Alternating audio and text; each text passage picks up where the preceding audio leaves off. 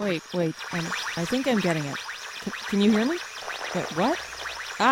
Wait. Here it is. This is Fordham Conversations. I'm Nora Flaherty. Okay, so it's early in the morning right now, and maybe your alarm has just gone off, and you're listening to me talking while you drift in and out of sleep. Or maybe you're making breakfast, or washing dishes, or whatever. Doesn't matter. No matter what you're doing while you listen to the radio, and no matter whose voice you're hearing, what's happening when you listen to the radio is something of a miracle. Or at least it can seem that way. Even for those of us who make radio for a living, how it all works can be a bit of a mystery. As far as I understand, there is a little man, or possibly a super intelligent mouse, in the radio who has a really excellent capacity for making music and imitating voices. Frankly, getting my mind around any other possibility of how all this might be coming out of a box that is miles away from the station is pretty much not going to happen. For some people, though, understanding the technology is not the problem. Getting it into people's hands is. One way they're looking to do that is through something called Low Power FM, which we will learn more about in just a minute. First, though, I want to introduce my guest on today's show. As a grad student doing fieldwork for her dissertation, Christina Dunbar Hester spent countless hours hanging out with radio activists and other people who love to tinker with audio and audio equipment. Dunbar Hester is a visiting research fellow this year at Fordham's Donald McGannon Communication Research Center. I asked her to come in and give me a crash course on all the radio stuff that I've been hearing about for ages, but haven't really understood. Low Power FM, the micro-broadcasting movement, pirate radio, and, not least, why we should care about all this stuff. Christina Dunbar Hester, welcome. Thank you. Now, just to begin, just at the most basic level, tell me what Low Power FM is and what its history is. Low Power FM radio is a legal designation in the U.S. It's radio stations that can be up to 100 watts, which is very small scale compared to a radio station like this one. They only reach a few miles from the site of transmission at best. And they're also non-commercial stations.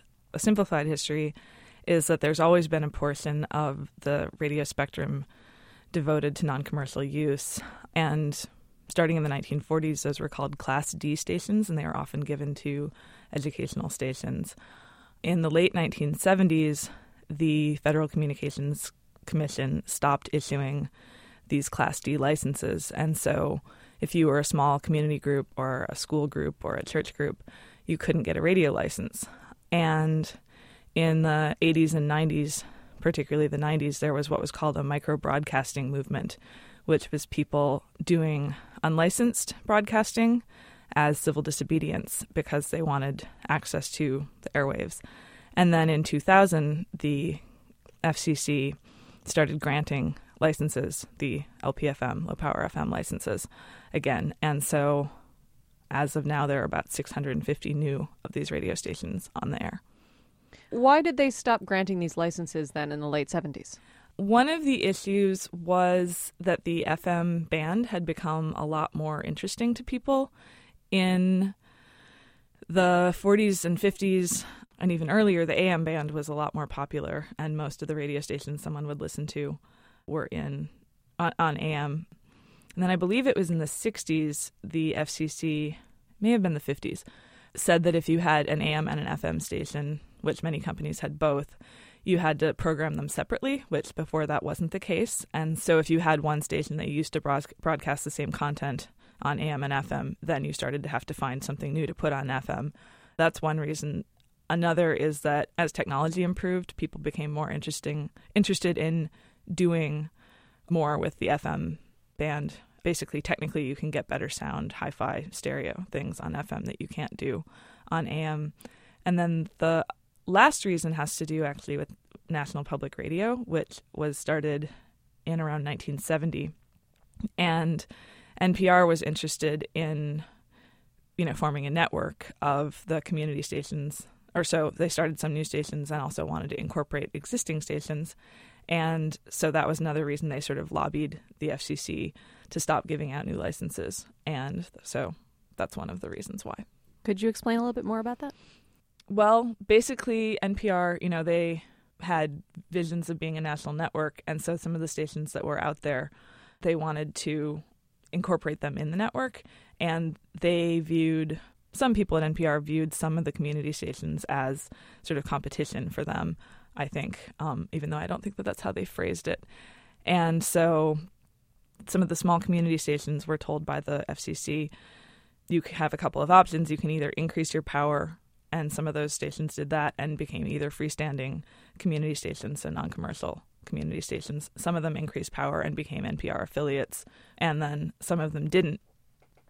So tell me the story of how this, called it microbroadcasting, how that whole movement got started and why it became what it was. My understanding of this, the two sort of most colorful and sort of popularly told stories about this are that the earliest sort of person who's credited with starting this movement is a person named Mbana Kantako. And in the late 80s, I want to say 86 or 87, in Springfield, Illinois, he started broadcasting from a public housing unit where he lived. And I'm not sure what the name of the station was when it started, but it came to be known as WTRB, standing for W Tenants' Rights Board. And so he did things like very local community announcements and sort of political announcements. And his idea was that the public housing unit needed to be sort of served by media for the people in that, and that it was sort of a perfect place to have, you know, all kinds of announcements relevant to people living there. And so it really didn't matter. In fact, it was totally great that the signal didn't go very far because it didn't really need to reach anybody outside that community. He was doing that for quite some time and eventually got into legal dispute with the FCC because it is not legal to broadcast without a license. And so he was pretty inspirational to a lot of people. The other person who sort of high profile about this in the 90s is a man named Stephen Dunifer, who was broadcasting in Berkeley, California. And as I understand it, before he even went on the air, he had consulted with, the name escapes me, but some sort of public interest communications law group about his rights. And so he was on the air. I think it was Free Radio Berkeley, I think. He was doing that for a few years, and then before too long, he was sort of caught out and told to stop it. And he said no. And so the FCC took him to court. And in a sort of embarrassing moment for the FCC, the Ninth Circuit in California said, actually, you haven't made your case strongly enough. Come up with more. And then eventually Dunifer was shut down. And if you broadcast illegally, it's a civil matter, not a criminal one. So you'll basically be told to stop, and then you could be fined. And if you didn't after that, you could be eventually sent to jail. But it's not a question of being incarcerated immediately.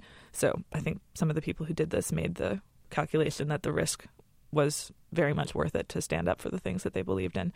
So both these cases, Kantako and Dunifer, were very inspirational to people in the 90s who called themselves, you know, the microbroadcasting movement. And the people that I have met through this work are mostly sort of younger than these folks and sort of were doing this in the 90s, but were very directly like in dialogue and inspired by the stories of these two folks. So even the two people that you just mentioned are sort of strange bedfellows. There's sort of a guy who is doing this because he wants to get information out to the building where he lives, and then you have a guy who's doing it as an act of civil disobedience. Did you find these kinds of like disparate people coming together in this movement a lot? Well, these two people are actually more similar. I would say that there are other people who, are more disparate. Part of what was at issue with both the Dunifer and Kantako cases was whether or not the FCC has the right to regulate whether people can broadcast at all. And so in that, I think they're pretty consistent because they both argued that as individuals with right to free speech, and given that the radio spectrum in the U.S. is defined as a public resource that the government, regulates, they both made the argument that they had the right to broadcast without government interference. Other people, I think, are not this sort of fully radicalized, if you will, about this issue, and we're more arguing maybe that the government did have the right to regulate the airwaves, but that they did not have the right to withhold licenses from people who wanted them. And so, I would say, fairly strange bedfellows to begin with in the issue of broadcasting rights, because it really does unite people across the political spectrum. Because by the 90s, it really turned into a sort of small, local, non-commercial, community-based issue versus that of big media and corporate media, consolidated media. You are listening to Fordham Conversations on WFUV 90.7 and WFUV.org. I'm Nora Flaherty. We are talking this week on the show about micro-broadcasting. My guest is Christina Dunbar-Hester. Dunbar-Hester is a visiting research fellow at Fordham's Donald McGannon Communication Research Center. Let's return now to that conversation. So how did this go from being several people to being a big movement, and what were the issues that sort of made people be attracted to it as a movement? In some ways, the government kind of really created the climate for this kind of movement to flourish. And the other big sort of thing historically was the Telecommunications Act of 1996. So if one can think back to the early 90s, and there was a lot of excitement about a new thing called the internet. People were really enthralled by the internet and sure it was going to change our lives and change our society. And this is not the only reason, but this was one reason why the big broadcast media companies were worried about their future. Basically, they said there's this new medium and there are going to be other new media. And in order to sort of stay current and stay profitable, we think there need to be some changes to, how we're allowed to operate. And so in 1996, the government listened to them and Congress passed the Telecommunications Act of 96, which allowed, particularly for radio, really dramatic changes. In 1995, if you wanted to own radio stations, you could own up to 40 nationally. So if you had 40, you couldn't buy any more. And when this act was passed in 1996, you could own up to 8 in a single market and a totally unlimited number nationally.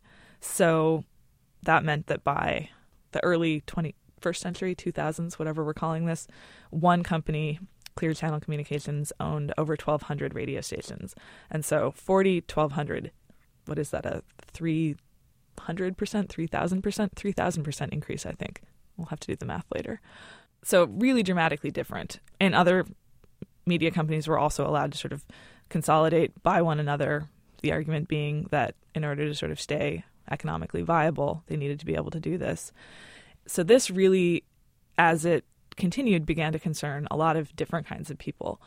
And I think that one could certainly argue that by the late 90s, which is when the FCC began to consider reissuing these licenses again, a lot of people were pretty convincingly making an argument that localism in media and broadcasting in particular had been hurt by these regulations that allowed companies to own each other, because it used to be the case that, you could hear local news or local reporting in your town or city about things happening in your town or city, but increasingly the model became to really kind of centralize. A number of people were very concerned about this, and the FCC was sort of responsive to this issue and did feel that localism had been damaged, and that one of the best things about radio as a medium is it can be extremely local. And so that's, I think, what really kind of ignited a lot of people's sort of passion about this issue, was that they wanted access to media, and instead they saw it going completely the opposite direction and becoming very much less a sort of tool for citizens to gain access to something that was in their communities that could allow democratic participation, or even just really local things like broadcasting of local music or, current events, or highly localized announcements like when and where the school board meeting will be held. That kind of thing is what a lot of people saw as missing, and, they really wanted to change that. It seems like a lot of different kinds of people were attracted to this. Who was attracted to the whole micro-broadcasting movement? What sorts of people? Micro-broadcasting, I would say, probably attracted a pretty diverse number of people. And I guess here I could talk a little bit about pirate radio, because these are pirates in the sense of being unlicensed. Although micro-broadcasting is more of kind of a subset of unlicensed broadcasters, because some people have always done unlicensed broadcasting for whatever reason. In fact, the earliest reason that the government started regulating the radio spectrum in the first place goes back to around the Titanic disaster. And supposedly they received reports that the disaster wasn't as bad as it was going to be. And by they, I mean, I guess the Navy and other people trying to do a rescue operation. I'm not sure it was ever made clear where these erroneous transmissions came from, but it became seen as one reason why the government should intervene in licensing. But something that's sort of more humorous is prior to that, I mean, a big user of this communications was the military, the Navy, because they wanted to be able to communicate between ships. And so we're talking very first decade of the 20th century.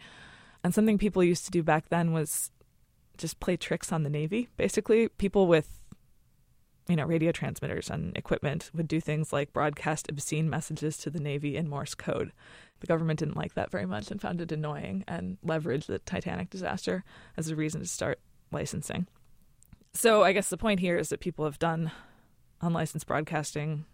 They've done it for a number of reasons. People wanted just to play the music they like. People wanted to, talk politics. People wanted to broadcast like religious things. There have been people who would do stuff like broadcast sermons from international waters or from just across the border in Mexico. And all of that could be classified as pirate broadcasting. Micro-broadcasting, rather, is something that's kind of distinct and is more tied to the values of free speech and citizen access to media and sort of democratic discourse. So micro-broadcasting is kind of a subset of unlicensed or pirate broadcasting. But the micro-broadcasters that I've met often are pretty interesting, folks who do stuff like in the 90s, they would do things to protest the FCC. And one of the things that they did was they actually went outside the FCC with a transmitter in a lunchbox and broadcast illegally into the FCC in protest. And they had built the transmitters themselves. That was kind of another thing that my project looks at, is that a lot of these people have a very sort of hands-on relationship with technology, and it's pretty easy to use, which is another reason why radio is attractive to them. Pretty easy to build a transmitter. It's pretty easy to put together audio equipment that is not as sophisticated as what's in this studio, but it'll work. You have sort of radical people who are very, who were sort of doing it for protest reasons. Were there other people who sort of got on the micro-broadcasting thing? Yes, definitely. Some of these stations were just really diverse in trying to reflect the communities that they were based in. The one I'm most familiar with was based in Philadelphia, and they had a show sort of about prison issues and sort of talking about issues that people face in the criminal justice system, education in prisons, basically issues about incarceration and the criminal justice system. Language programming. This station that was in Philadelphia had, in the neighborhood that it was located, a lot of people from East Africa. And so there were people broadcasting in Eritrean and Amharic, and so could talk about whatever people wanted to know or needed to know in those languages so people could hear them. Politics, public health, music, I mentioned. Probably, obviously, these stations really attract people whose interests in music are diverse and not reflected on the sort of bigger radio stations in the areas they're located.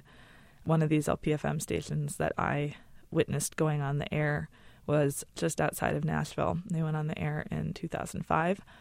And something they were really excited about, one of the folks there was interested in playing sort of old country music and bluegrass and things that he said weren't on the sort of big stations that played mostly newer country music. And he thought that in Nashville it was really tragic that you couldn't have the sort of whole depth of music from that region historically. But also other kinds of music. They also have, punk shows and ska, and another station that the West Philadelphia activists helped put up was in Opelousas, Louisiana, and that's a place that's famous for Zydeco music, so they were going to play a lot of Cajun and Zydeco music on that station. Yeah, and also in Philadelphia, the station had public health stuff, news, community announcements, music, that kind of stuff.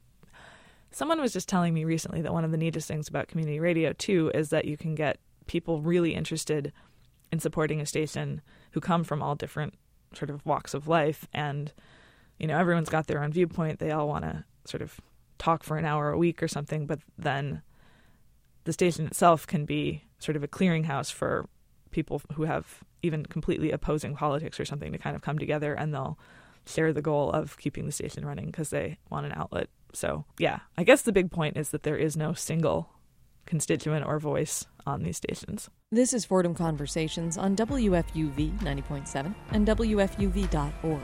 I'm Nora Flaherty. This morning at 7:30, it's Cityscape with George Bodarky. This morning, urban archaeologists talk about their most significant New York finds. That's ahead this morning on Cityscape. This morning on Fordham Conversations, we are talking about micro-broadcasting and the people who love it. One such group is the Prometheus Radio Project. They are a Philadelphia-based nonprofit group that Christina Dunbar Hester looked at for her research. Prometheus is a fairly well-known group in the radio world, but I've never been entirely sure what it is that they do. I asked her to tell me more about them and about her experiences with them.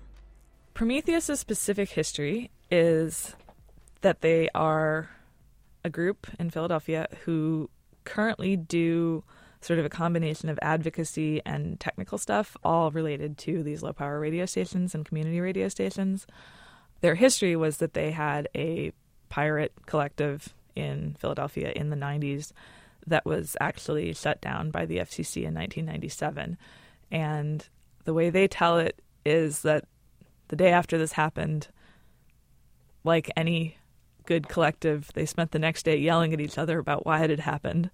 And then they said, where can we go from here? And the timing of it is important because it was right around this time that the FCC started to kind of say, hey, maybe these folks have a point. Maybe localism is being hurt, and maybe we should reconsider whether or not we want to grant this kind of license. And so right around then, Prometheus transformed from being a broadcasting collective to sort of scrappy little nonprofit in a basement. So what they started doing was going around and helping people fill out licenses or learn how to fill out licenses so that when the FCC said, we're now going to accept licenses, people knew how to do it and wouldn't have so many questions. They also, sort of were available during that whole process and helped people apply for stations. They don't broadcast anymore and they don't sort of do content or whatever, but they do about half sort of work in Washington on legislative stuff and working with other consumer groups or media groups about sort of campaigns that are of interest to everybody. And then they do about half technical work building radio stations. And they hold these really neat events called barn raisings, which is a reference to the, I guess, sort of Amish or rural practice of, my barn burned down. I need a new barn. I can't do it myself. So I'll invite the whole town and we'll all cook food together and put up the barn.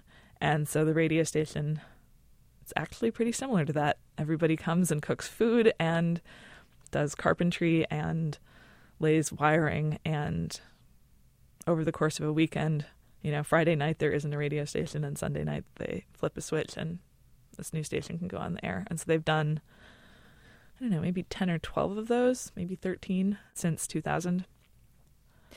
You participated in something called Geek Group. Mm-hmm. Tell me about that. Geek Group is basically a space where people get together and build things. And a lot of it is electronics based, although not exclusively. But when I was there, it was primarily related to radio. And it was sort of, well, we have this piece of equipment and it doesn't work, or we want to build something because we need it. And sort of we'll get together and work on that. And so that was something that would happen about once a week. And basically, tinkering with hardware and trying to figure out why things don't work, which can be very, very slow if you don't know what you're doing. But it's explicitly a space for people who know relatively more and people who know relatively less to come together. And so unlike a group of people who are just trying to fix something to make it work and don't really care about spending the time to teach new people, it's a space where you're invited to show up and ask questions and say, how does this work? Let me try to fix it. Teach me how to solder, teach me how to use a multimeter, whatever. And so, it was kind of explicitly a place for empowerment about technical skill and teaching. Why is this sort of an important part of what these media activists were doing? I think it's important because, as probably many of us have experienced, technology can be kind of intimidating, and people can feel like, I don't really know how this works. If something's broken, you take it somewhere else to get it fixed. Maybe you think about throwing it away or throwing it out the window. And it's sort of viewed as something not everybody knows how to do. And so the idea is that people can learn how to do this, and they can learn how to sort of feel confident and put their hands on something and figure out how it works, or put their hands on tools and feel like they helped make it. And the idea is, in addition to the fact that this can be kind of important to do this in a way that's very egalitarian and sort of welcoming to all kinds of different people and not just, engineers or whoever, the idea is that more generally you will have the opportunity to sort of think about the nature of expertise and expert knowledge, and maybe come to equate the kind of learning experience that you've had in this technical space of, hey, I can do this too, with sort of other forms of decision making, particularly related to the political process, and sort of feel like, maybe this is a more democratic and egalitarian prospect than we might think it is. And, my expertise matters, my voice matters, and that there's kind of an equation between technical skills and a sort of wider interest in democratic decision-making processes. And I think that's why the activists are so interested in promoting technical skills, in addition to the fact that they have fun and it's a place where you could easily spend an afternoon working on a project, and when you finally get something to work, it can be very satisfying, and you felt like you learned something. So now, why do these people care so much about radio? That's a great question. I guess a better question is, why does anybody care about radio? And that's another interesting thing about this project is anyone I talk to, especially anybody older than me, but really anyone who I say I'm working on the project about radio, they get pretty excited. I think a lot of people really do value radio and think that it is in many ways unique or special. People have memories of, listening to the radio and having often, kind of an intimate relationship with a favorite show or a favorite DJ, or, the thing that they listen to ritualistically in the car on the way home from work every day. So kind of everybody relates to radio. And so there's kind of a feeling that it can really do a lot and people are excited about it. The other reasons are, less maybe emotional, but just it is local, or it can be local. And that's not necessarily true with other forms of media. It's appealing because it's fairly easy to use and fairly easy to give people access to, as I was discussing. You don't need to be literate, and it's very inexpensive. It doesn't cost a whole lot to make radio. It costs very, very little to receive radio. And so that's a reason why, even though, computers and the internet are becoming more ubiquitous, there's still a barrier to access. A lot of people don't have them. Everybody has a radio set. And so it's still appealing in like a developed country like this one. In other places in the world, radios, as one might imagine, got even more sort of primacy as a way to communicate. So I think those are a lot of reasons why radio is important. Well, Christina Dunbar Hester, thanks so much. Thank you, Nora Flaherty. Christina Dunbar Hester is a visiting research fellow at Fordham's Donald McGannon Communication Research Center. If you'd like to learn more about the Prometheus Radio Project, you can find their website at prometheusradio.org. From WFUV, this has been Fordham Conversations.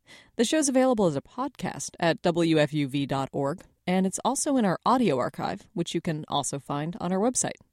If you have any comments or questions about today's show, you can email us. Our address is fordhamconversations@wfuv.org. We would, of course, love to hear from you. I'm Nora Flaherty. Cityscape is next. Thanks for listening, and have a fabulous weekend.